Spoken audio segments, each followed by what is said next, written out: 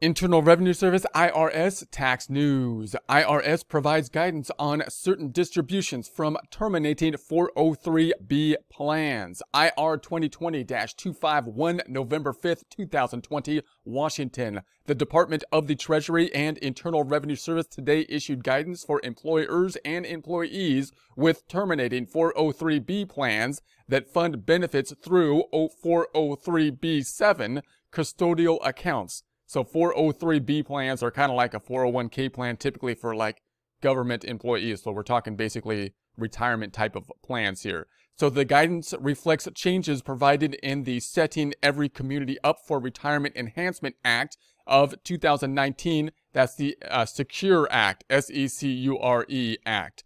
Revenue Ruling 2020-223, there's a PDF link to that here, provides that 403B retirement plans funded through individual or group 403B7 custodial accounts can be terminated through the distribution of individual custodial accounts. If the distributed custodial account continues to comply with certain requirements, no portion of the distributed custodial account is includable in gross income until amounts are actually paid out of the account to a participant or beneficiary.